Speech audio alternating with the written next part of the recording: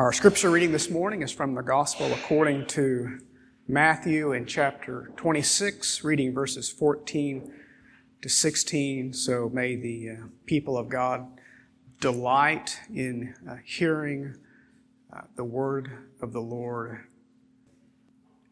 Then one of the 12, whose name was Judas Iscariot, went to the chief priests and said, "What will you give me if I deliver him over to you?" And they paid him 30 pieces of silver. And from that moment, he sought an opportunity to betray him. Pray. Amen. It's very important, I think, that we recover something of the simplicity of the division of mankind. I mean, I know there are many nations and tongues and tribes and peoples, thousands of desires, wants, expectations, professions. But in the greatest of all things, there are but two types of people in the world. Just two. There are traitors, and there are loyalists to the anointed king and his kingdom. Think about it. This morning we will look at an archetypical event of the greatest traitor of all times. He flashes across the scene of redemptive history, engages an event that is so evil that Jesus will say of him, it's better that that man had never been born. Behind it all, there's the fact of loyalists, those that are loyal to king and kingdom. And so this morning I'd like to look at the path that traitors take on their road to ruin, and then look, of course, of the cure that loyalists have from ever becoming traitors, standing in league with those who are arch enemies of king and kingdom. The betrayal here this morning is that of an individual failure that begins in the heart, as all matters do. When we think of spiritual failure, it's always a matter of the heart. Our man, interestingly enough, as you know, Judas is one of the 12. He had a very lofty position. He was the treasurer of the apostolic company. It's noteworthy to me that he is within the visible assembly of the people of God.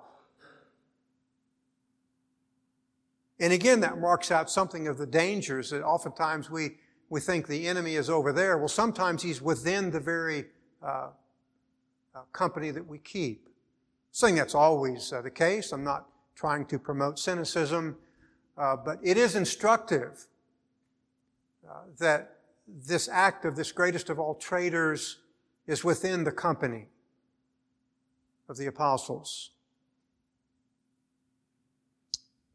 That means, of course, that he's a temporary follower. And that is an individual choice. People come sometimes from a follower of Jesus, that something happens in their lives and they leave off following. That's what's going to happen to Judas. That's a traitorous act. Leave off following Jesus. Because kings are meant to be followed and obeyed and kept and preserved and honored and adored.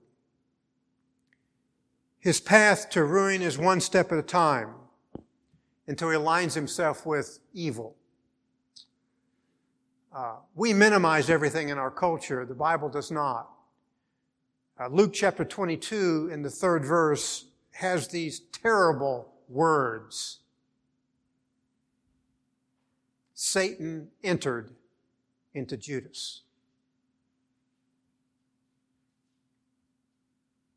And there comes a point in time, I understand that there's two kingdoms clashing in the world in which we live, just two, kingdom of light, kingdom of darkness, but in some intense way, even though we always belong to the kingdom of darkness, in some intense way, Satan entered into his heart. Something of the provenance of traitors. they aligned themselves with the prince of evil. Absent Christ as the protector of the soul, men have no defense against the powers of darkness. The good news of the gospel is that Christ seals us to protect us. We've talked about this previously, but it's worthy to be reminded as the people of God. Sometimes we think we're a bit better than the unwashed, or perhaps a bit smarter than those who don't have our theological understanding. All that's folly. We are kept by the power of God from being traitors. That's the only thing that stands between us and absolute ruin. It's the power of God to which we recline. The Apostle Paul says in Ephesians chapter 1 and the 13th verse that we were sealed by the Holy Spirit of promise. That sealing is the ultimate protector.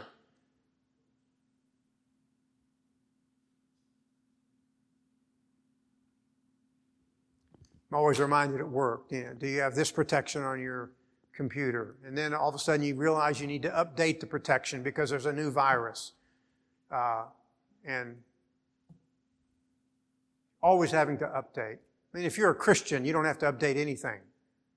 The eternal Spirit of God seals you from ruin and from becoming a traitor. It's a great illustration of this in the book of the Revelation, 7th chapter. I understand there's different eschatological views. My view is the end-time judgments, end-time salvation, eternal life has begun. But there are angels that are set to go wreak havoc upon the earth. There's another angel of which John says he has the seal of the living God. He tells the other forces, don't go harm the earth until I go seal the bondservants of the living God to protect them. What a great promise. Redemptive history. God dispatches His forces to seal His people. Of course we can be harmed physically. Of course we're going to die barring the coming of Christ. But we are truly protected by the power of God from betraying king and kingdom because God seals us. That's the only difference between us and traitors. Only difference. I think it's best perhaps seen in the office of Christ described by Peter in his first epistle, 2nd chapter, in the 25th verse. He says that Christ is the shepherd and bishop of our souls. The word bishop can also be translated guardian. If you think about it, of course, it's the entire triune God that's sent to protect us. The Father elects us from eternity past. The Son is dispatched to become the shepherd and guardian of our souls. And then the Spirit seals us. That every aspect of our salvation is linked to the Trinity. All acting in incredible unison to secure us from acts like Judas. I might remind you that there are thousands of shepherds in the world. Thousands. But there's only one who can protect the soul, and that is Jesus Christ. It is an implicit call to the gospel, is it not, to come to Christ? Who alone is qualified? Who is alone blessed by God the Father to protect and to win, to guard the soul? Our problem is we give our hearts to everything, every whim, every emotion. But again, the summons of the Scriptures, give your heart to Jesus Christ, who alone is the bishop of the soul.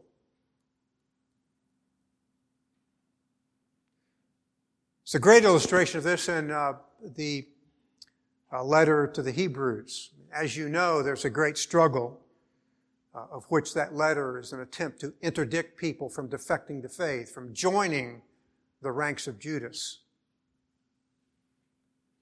6th chapter, the 19th verse, he speaks of Christ who goes into the Holy of Holies, intercede on behalf of His people to win for them their eternal redemption. And then he says, the author says of that hope, it is an anchor for the soul. Now, I will tell you, I'm not much of a mariner. I've never been a sailor. But I know a little bit about ships. I know they have anchors. I know that they need anchors on occasion, and depending on the size of the ship is the size of the anchor. You and I are little ships in a big storm. Christ is a great anchor of the soul. He holds us from winds and tides that are meant to drive us, to shipwreck us. By the way, the author to smallest epistle, New Testament book of Jude, talks about men who have come into the church who are reefs to shipwreck our faith. Sometimes we think every church is a safe place. I beg to differ. Simply read the epistle. Men have come into the church who represent profound danger, and they come with an explicit, defined, committed purpose, and that is to shipwreck our souls. Only God can keep us, and Christ is the only anchor to hold us.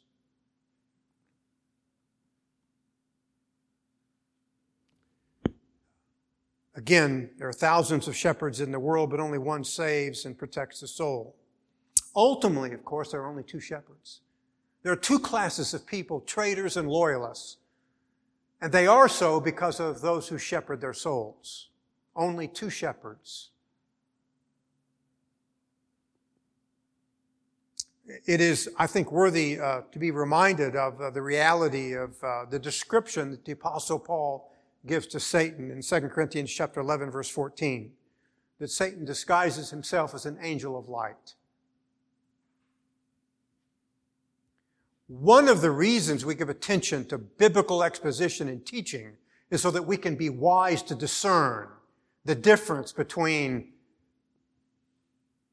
Satan as an angel of light who comes into the church to destroy it, to gather all who are in league with Judas.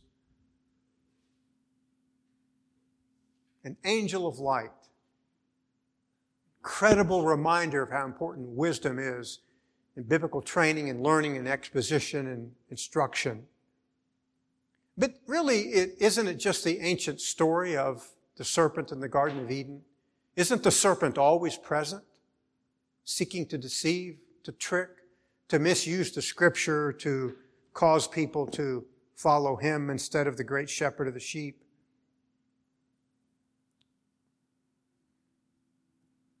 It's a reminder that the serpent is always present, and absent the good shepherd, men are and will follow him into the dark side like Judas. It's the importance of the gospel. Christ is the only Redeemer. He is the only high priest accepted by God. Every other priest will fail. There is only one priest who can enter into the Holy of Holies and render a sacrifice of infinite value to save the people of God forever.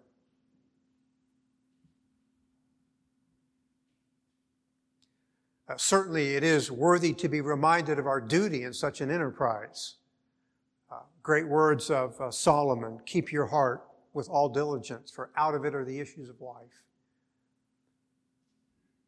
I don't know when Judas sold out. I don't have to know. I simply know it's a process, one step at a time.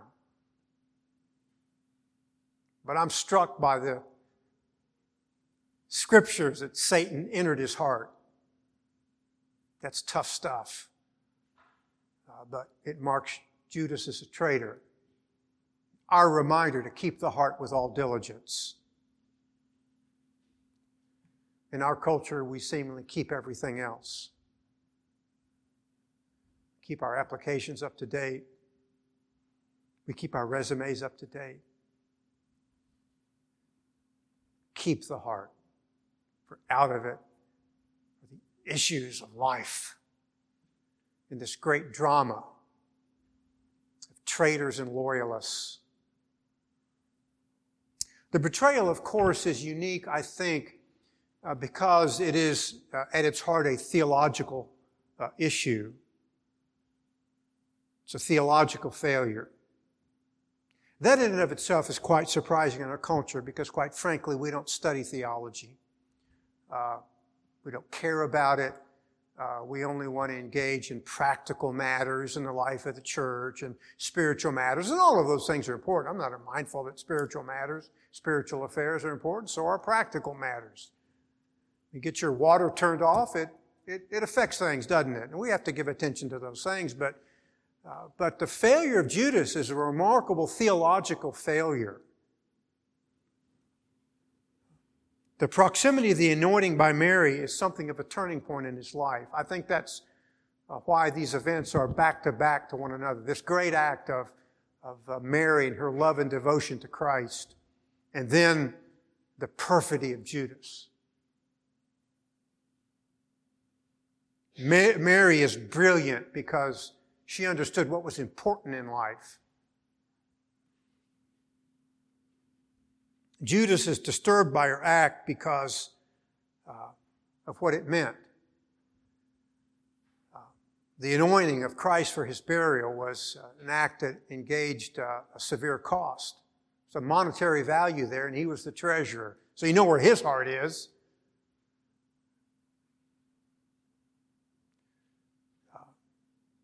Again, she turns to Christ in love, and he turns away. There's no question that greed was part of it. I mean, he wished that nard had been sold and the money deposited with him so that he could abscond with some of it. But we make greed in our country an art form.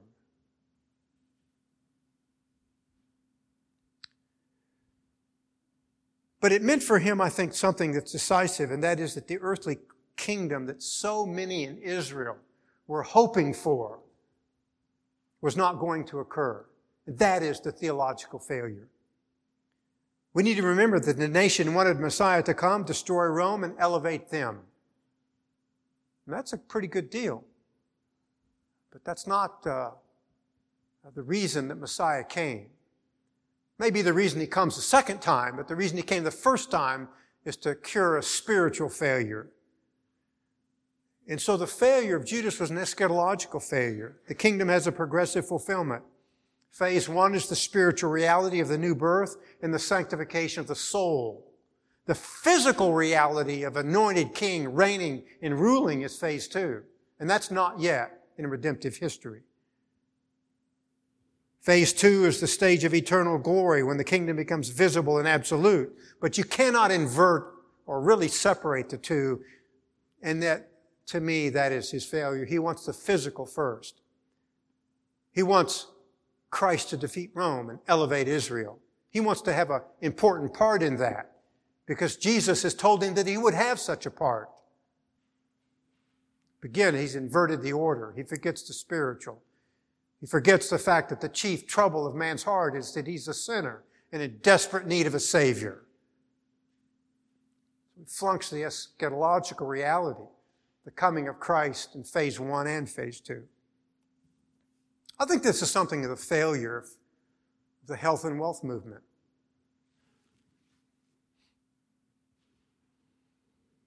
Claim all the promises of God and He'll heal you from everything and make you rich. That's a pretty good deal, if it works out that way, but it doesn't work out that way, does it? I mean, some people want their stuff now. That's what Judas wanted. He wanted his stuff now. It is true that Christ, of course, will heal us of all of our diseases, but it may not be now. Sometimes He chooses to heal, sometimes He chooses not to. But in eternity, all of our diseases will be healed, to be sure. All of us will be indescribably wealthy.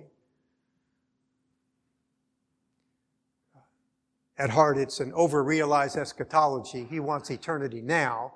While eternity has begun in spiritual life, the ultimate benefits of a glorified body awaits the second coming. We will be rich and made whole, but not yet. And so we're to be faithful to King and kingdom until He grants us eternal glory. By the way, there's a good application there. I sometimes struggle over events like this in my own life, but I know sometimes the followers of Christ do as well. Be careful about making God the object of your carnal expectations. And when He doesn't deliver, you check out and leave and quit. At heart, that's parallel to what Judas does. You and I are called to walk by faith and not by sight. Sometimes what we see is incredibly distressing and discouraging and upsetting and the cause of great anxiety, but God is our keeper. We're to walk by faith and not by sight.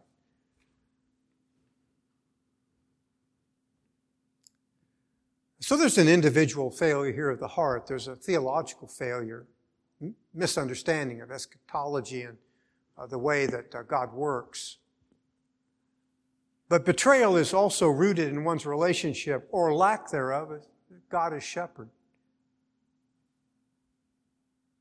We know this in our text this morning from the reference to the 30 pieces of silver. I mean, how'd that figure come up? Fairly precise.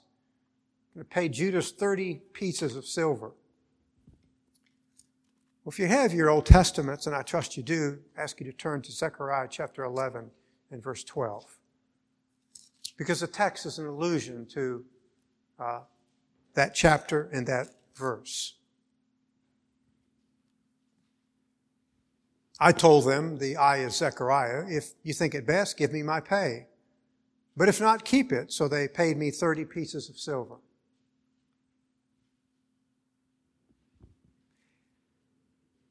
It's also used,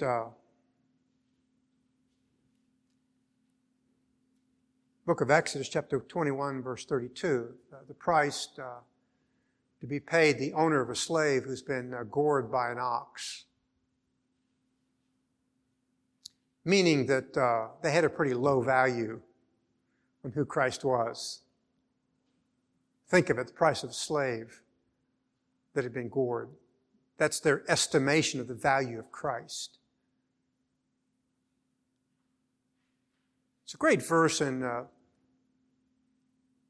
minor prophets, Micah, who excoriates the people for bringing disqualified sacrifices to the worship of God. I mean, again, the priests were to qualify the sacrifices. I mean, you couldn't bring a spotted lamb or a lame lamb. But that's how we do it, isn't it? It cheapens our understanding of the greatness of God, our understanding of the majesty of forgiveness. But that's what people sometimes do. That's what's occurring in a measure here. Christ is only worth 30 pieces. It's enough to sway Judas. And so he takes the bait. But the context of Zechariah is really the story of why Israel failed in his day, of why they're going to fail in the day of Jesus, and why we fail today.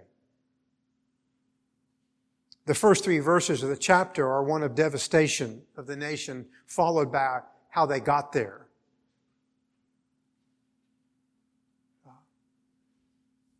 Again, incredible spiritual ruin, and then how they came by that ruin. So how did they come by that ruin?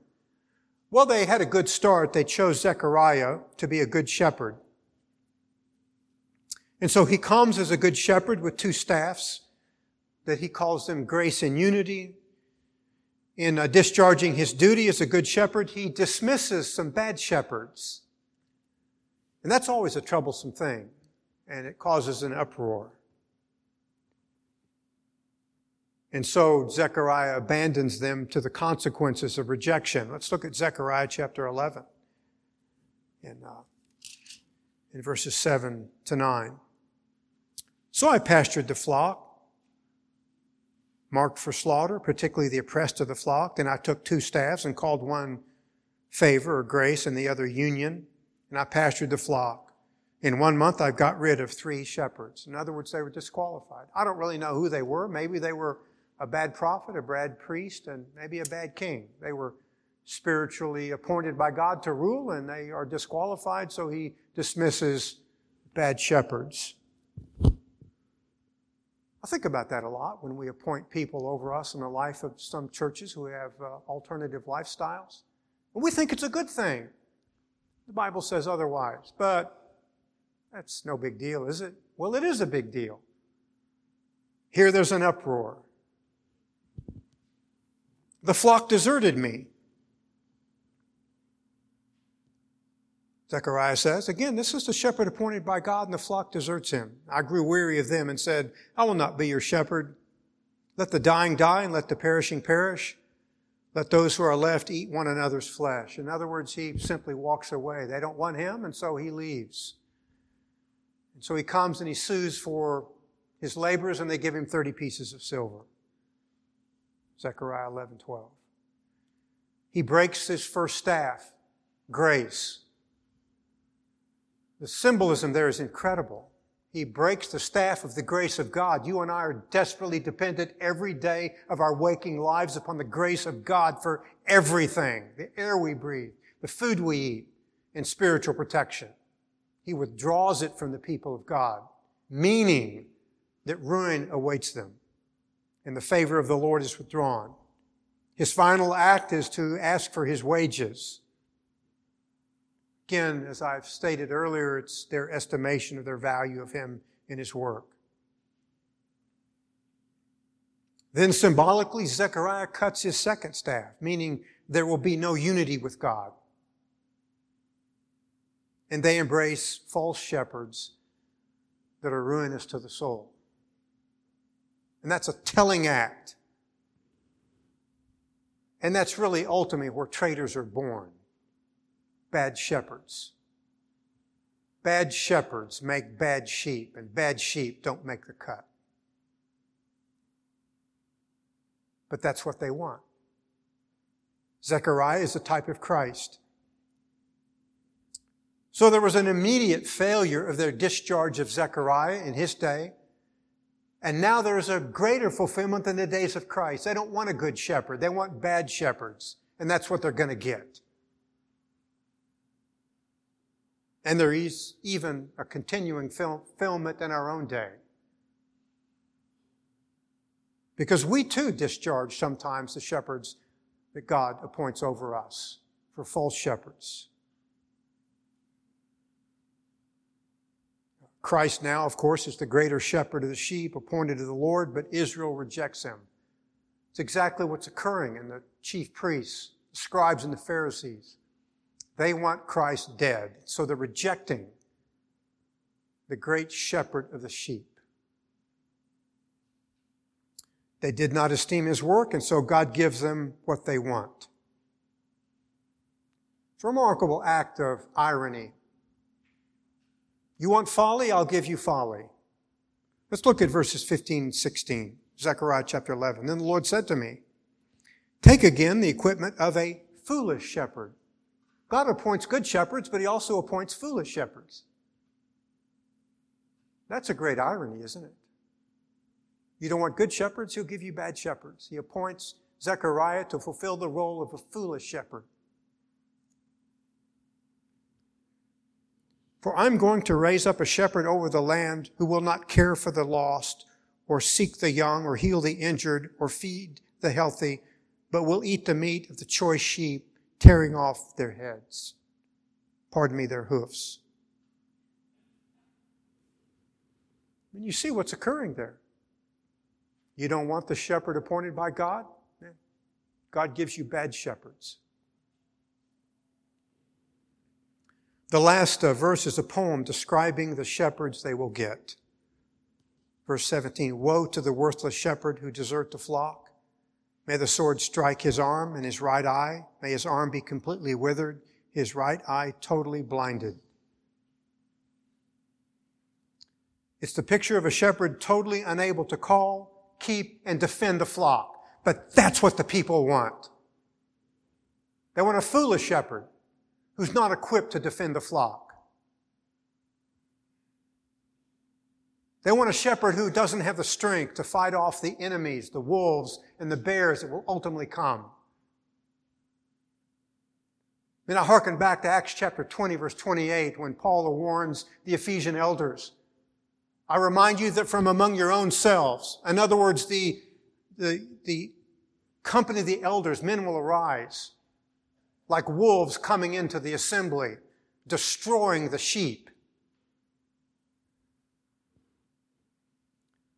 A shepherd who has one arm in a sling, a patch over an eye, doesn't have full use of all of his senses, cannot defend the flock. I don't mean physically, I mean spiritually. But that's what the people want. They don't want a qualified shepherd. They want a foolish shepherd, and so that's what God gives them.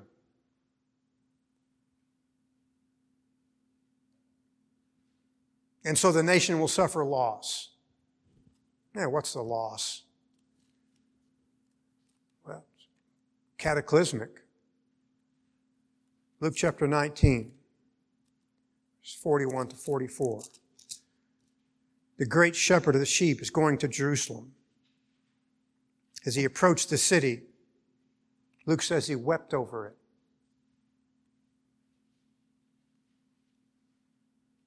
If you, even you, had only known on the day and what it would bring you peace, but now it is hidden from your eyes. The day will come upon you when your enemies will build an embankment against you and encircle you and hem you in on every side.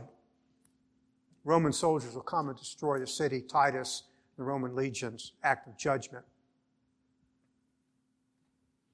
They rejected the good shepherd, they're going to get a bad shepherd. Rome, destroy them. Spare nothing.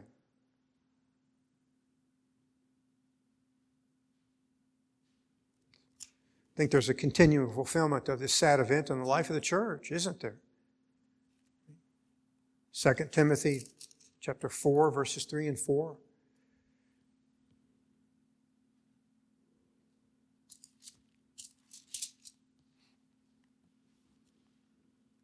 The time will come when men will not put up with sound doctrine. Instead, to suit their own desires, they will gather around them a great number of teachers to say what their itching ears want to hear. And they will turn away their ears from the truth, and they will turn aside to myths. Isn't that the story of Judas? 30 pieces of silver, Zechariah chapter 11. Who wants the truth? Tell us a good story. Tell us a few jokes. Make us laugh. Make us smile. Simply the reduplication that repeats itself. Something of a conceptual allusion here, I think, to Daniel chapter 11, verse 32, when Daniel tells of this man Antiochus who will come and establish lawlessness among the people of God. He says he will speak to you smooth words. The word smooth words can literally be translated soft words. I have a saying, soft words make soft people, and soft people are easily turned. It's one of the reasons I think the great doctrines of the grace of God are so essential to the life of the church, because they humble us, they break us, they make us dependent, and they teach us that God alone is worthy of our every affection, and to God alone be the glory. We don't like those doctrines because they say things like our will is under the bondage of sin. We have no hope save Christ. Every other shepherd will lead you to total ruin. Who wants to hear that today? So we turn aside our ears to myths and folly. We become a soft people, and again, soft people are easily turned. That's the point of the Apostle Paul in 2 Timothy chapter 4, verses 3 and 4. That people will leave off good shepherds for those who will tickle their ears and tell them what they want to hear. Let's just have a focus group. And what is it you want to hear, sister? What is it you want to hear, brother? Get everybody's idea, and we'll do it just that way, so everybody will be happy. Again, understand that the church is a great body of people. Fellowship is important. All those things perhaps have something of a role, but God appoints the shepherds of the flock. Be very careful about the shepherds you follow. Traitors are born and raised by the shepherds they keep.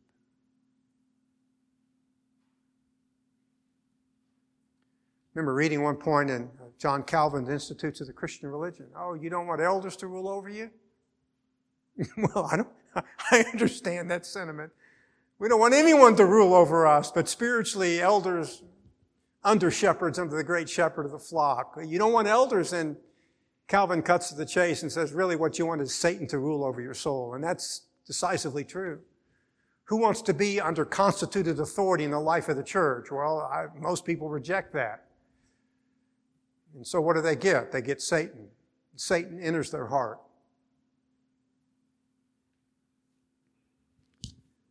Again, it's just simply the simplicity of bad shepherds make traitors. And traitors will not fare well. And so Jesus says of Judas, better had that man never been born. It's a reminder that there are two classes of people in the world, traitors and loyalists. And there are ultimately, only two shepherds in life and in death, Christ or the devil. I understand it sounds quite simple, but that's the reality of the text. Satan entered Judas and carried him off as the arch traitor all time. Well, the good news, of course, is that betrayal has a cure.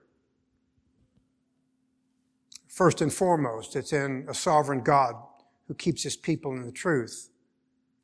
This story is played out for us, illustrated in an illustrative way in the 6th chapter of the Gospel of John. Jesus, as you know, is delivering a discourse on the bread of life.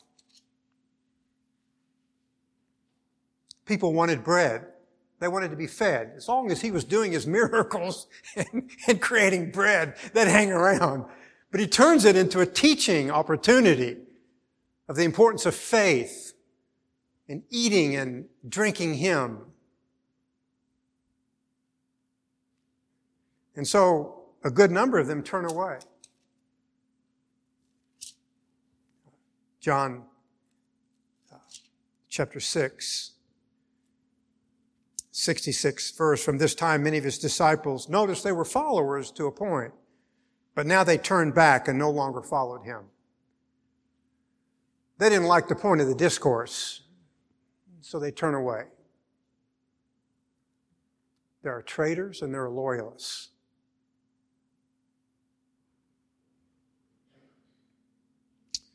Jesus says to the 12, you don't want to leave too, do you? Simon Peter answered him, Lord, to whom shall we go? You have the words of eternal life. We believe and know that you are the Holy One of God.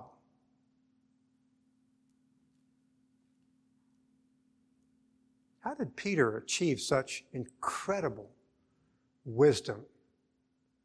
Well, Jesus is going to tell us in verse 70. Have I not chosen you, the 12, and yet one of you is a devil? Peter was theologically brilliant because he was the elect of God. And even Judas was the arch enemy of the faith because he too was the elect of God, elect to do evil as a traitor.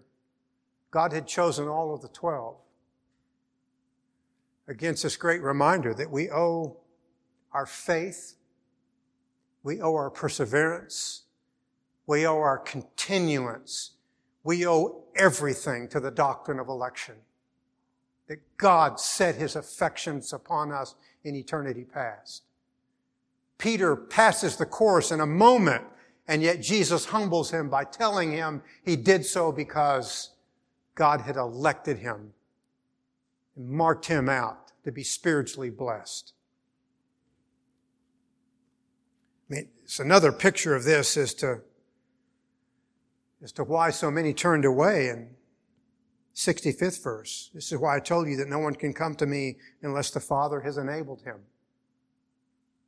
It's this incredible doctrine of election, of total inability. And yet for the believer, for the loyalist to the cause, God enables us to be loyal. And that's why we're loyal. And apart from His enablement, at some point we'd hear a sermon and we'd check out and fire the shepherd. And that happens every Sunday and every day of the week. People hear the sermon and leave off to find another shepherd who is blind, maimed, and untaught and illiterate. It's a great reminder of how blessed we are, the elect of God, enabled by God. That God draws us unto Himself. John 6:44.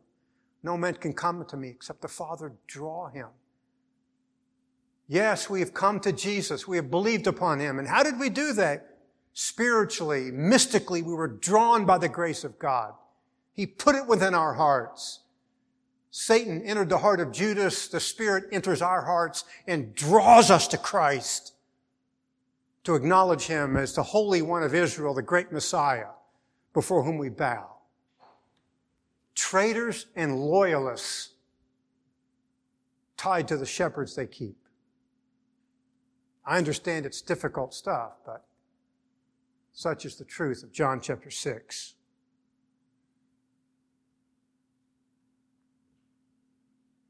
Secondly, of course, it's our reminders I've been attempting to bring to you that Jesus is the Good Shepherd.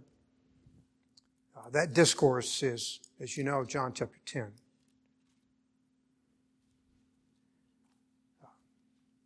John chapter 10 is a grand allusion to Ezekiel chapter 34. I don't have time to read the entire chapter, but there's a great diatribe in Ezekiel 34 of God inveighing against false shepherds of the flock of God. Our reminder to be very careful, because there are false shepherds. They abound, and sometimes people want them because they want to turn away their ears from the truth and believe in fables. Ezekiel chapter 34, simply going to read a couple of verses 10 to 12.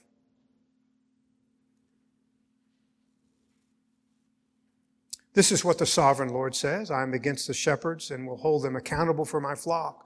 I will remove them from tending the flock so that the shepherds can no longer feed themselves. I will rescue my flock from their mouths. It will no longer be food for them. For this is what the sovereign Lord says: I myself will search for my sheep and look after them. As a shepherd looks after his scattered flock when he is with them, so I will look after my sheep, and I will rescue them. Here's this great prophecy of Ezekiel. Jesus stands and preaches John chapter 10, the discourse on the Good Shepherd, meaning He is that shepherd, now standing in their presence, fulfilling Ezekiel 34. That God promises to provide a qualified shepherd, and Christ is that shepherd. Prophetic fulfillment in Christ. Again, I've been attempting to say that there are two types of people in the world, traitors and loyalists, because there are two shepherds in the world, the Good Shepherd and all the rest. And only the Good Shepherd will keep His sheep and preserve them and keep them and protect them and seal them from becoming traitors. Again, my sheep hear my voice, I know them, and they follow me, and I give eternal life to them, and they will never perish. John chapter 10, verses 27 to 28. Prophetic fulfillment. The Good Shepherd. In terms of the life of this church, He appoints under-shepherds, but it's the Good Shepherd. It's the ultimate determiner of the traitor or the loyalist. If you're not a Christian, you're in a bad way. If you're playing around with all this new doctrine that comes in and out of the church, all the fads, I will tell you, you're in a serious way. The true shepherd of the flock brings nothing new. There is nothing new in redemptive history. There is nothing new in terms of doctrine. We make an art form about coming up with new stuff in the life of the church. It is a dangerous way. It makes traitors to the cause. And you and I are called to be loyalists.